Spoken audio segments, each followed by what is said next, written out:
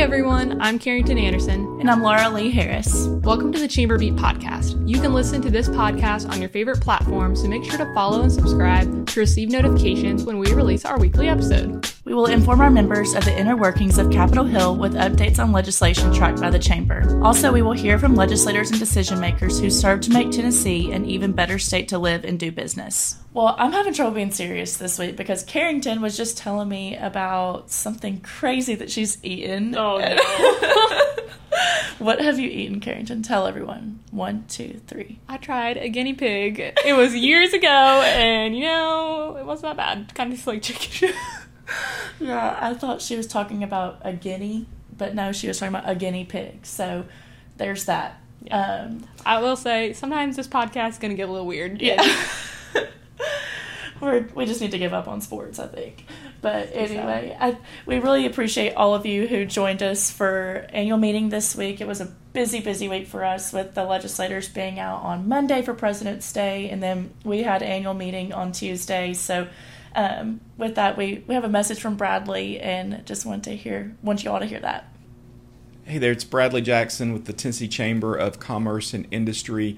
Wrapping up a big week at the Chamber. We had our 111th annual meeting in Day on the Hill. It was a tremendous opportunity to bring together business leaders from all across the state, really to acknowledge the work this session that the General Assembly is doing on behalf of business and industry.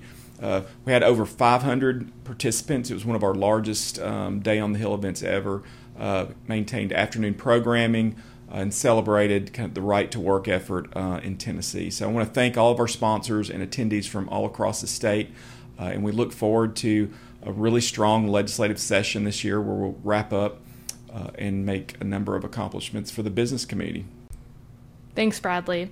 Next, we're going to move into bill updates, and I'm going to start with tax. And the first bill I'll mention is Senate Bill 148 by Senator Hale and House Bill 130 by Representative Curtis Johnson. This is a Board of Equalization bill, and it eliminates the Assessment Appeals Commission step in the appeals process for disputing property tax appraisals and assessments. This legislation has moved fairly quickly, and several of those in the business community and members have noted concern at the pace in which this bill has moved, and there have been a few aspects of the bill that we just have questions about and are wanting clarity on, and the Comptroller's Office is the one who's brought this bill, and the reason they brought this bill is because they're trying to streamline the process and believe that the board isn't functioning how they used to or how they should be now, and the Chamber's concerns is that this puts a lot of pressure on the taxpayer to make their argument abundantly clear at the ALJ level, and we are in conversations with them and are trying to offer some suggestions, but I will continue to keep you all updated on that legislation. The next bill that I'll bring up is Senate Bill 1310 by Senator Bailey and House Bill 157 by Representative Baum. And this is relevant to business taxes, and this bill actually eliminates the business tax for tax periods that begin on or after January 1st of 2024. This bill is scheduled to be heard in the Senate Finance, Ways and Means Revenue Subcommittee this Tuesday. Next, moving into workers' compensation, first bill I'll mention is Senate Bill 97 by Senator Wally and House Bill 396 by Representative Gant. This is a constituent bill that Senator Wally has brought, and it expands and accelerates workers' compensation death benefits for spouses who remarry and dependents. We have been meeting with the sponsors, and currently as drafted, we are opposed, but we are working with Senator Wally to come up with a solution. The next bill that I'll mention is Senate Bill 263 by Leader Johnson and House Bill 82 by Leader Lamberth. This also is a workers' compensation bill and makes various changes to the workers' compensation law regarding attorney fees, medical expenses, award timelines, and the benefits of settlement. This bill has been amended, and we are supportive of the amendment, and it also extends the sunset of attorney fee award statute for 2 years. And we've been very involved in this legislation, and we're the one that brought the amendment. And this bill has passed in the Senate with a different amendment, so it will have to go back on message, and it has passed in the Commerce Committee and the House. Thanks, Karrington. And yes, there's a lot going on in the environment and energy space right now. First, I'll start with Senate Bill 685 by Senator Reeves, House Bill 980 by Representative Terry. We brought this up last week in the Chamber Beat podcast, but it's about solid waste facilities, and we believe that there needs to be a broad conversation on solid waste infrastructure. However, this bill might not be the best way to go, as it would create a lot of confusion and inconsistency for business.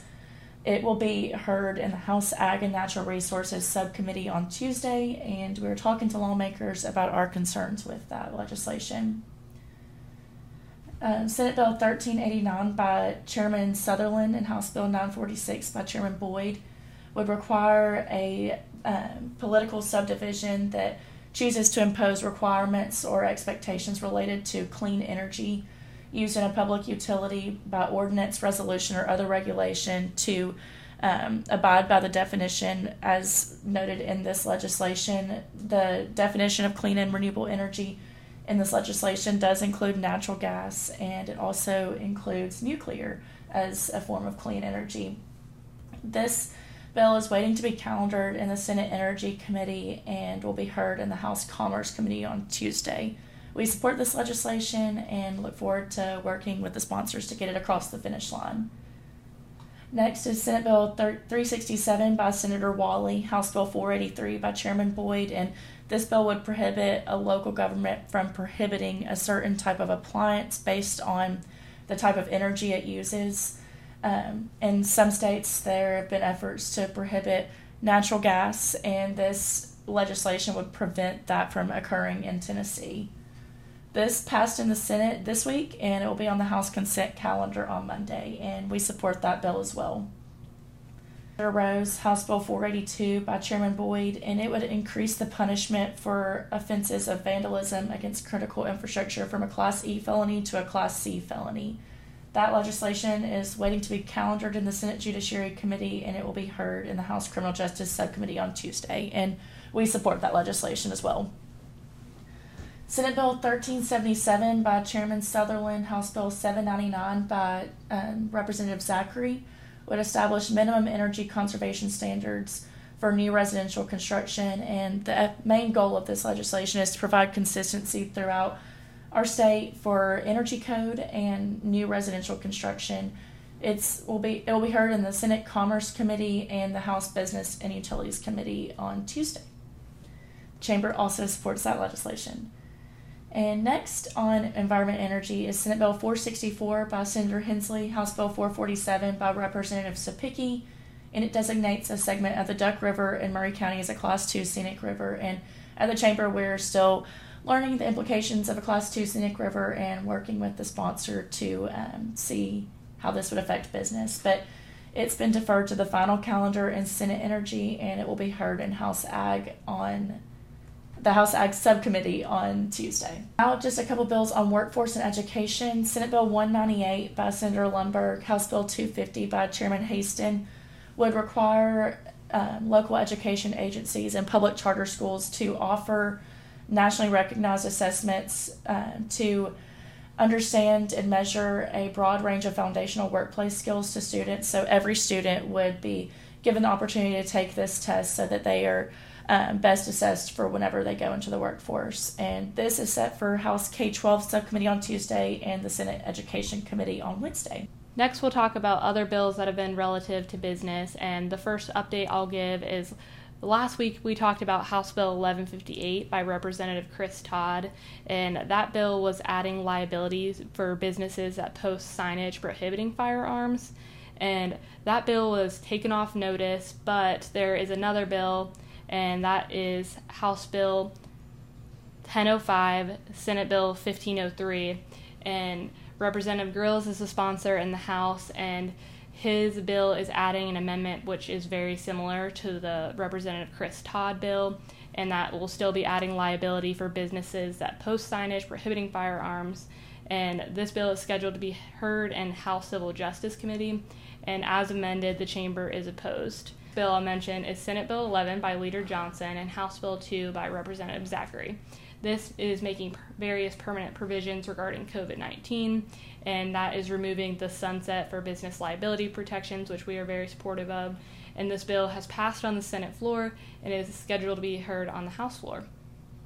The next bill that I'll mention is Senate Bill 822 by Senator Hensley and House Bill 1189 by Representative Fritz. And this bill limits circumstances under which a qualified civil liability action may be brought against certain manufacturers, dealers, and sellers of firearms and related products. We are monitoring this legislation, and it is scheduled to be heard in the House Civil Justice Committee on Wednesday, where we'll then provide you further updates. And then one more bill, Senate Bill 122 by Senator Nicely, House Bill 40 by Representative Reedy. I believe we've talked about this before, but it would prohibit foreign ownership of real property in this state. However, in House Property and Planning Subcommittee on Wednesday, it was amended to say that sanctioned foreign businesses, sanctioned foreign governments, and sanctioned foreign aliens were prohibited from purchasing real property in this state. So as amended, we are good with that legislation, but wanted to keep you all updated because I know a number of businesses have reached out with concerns regarding. And then one more update we do want to tell you all about committee meetings we have next week. So on Thursday, I think it's going to be a pretty heavy chamber committee day for us.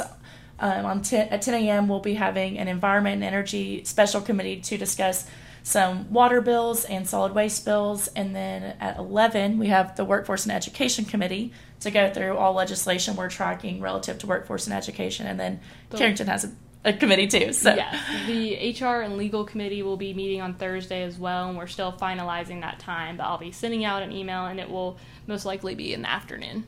Perfect. Well, hope you all have a great weekend, and we'll have more for you next week. Thanks.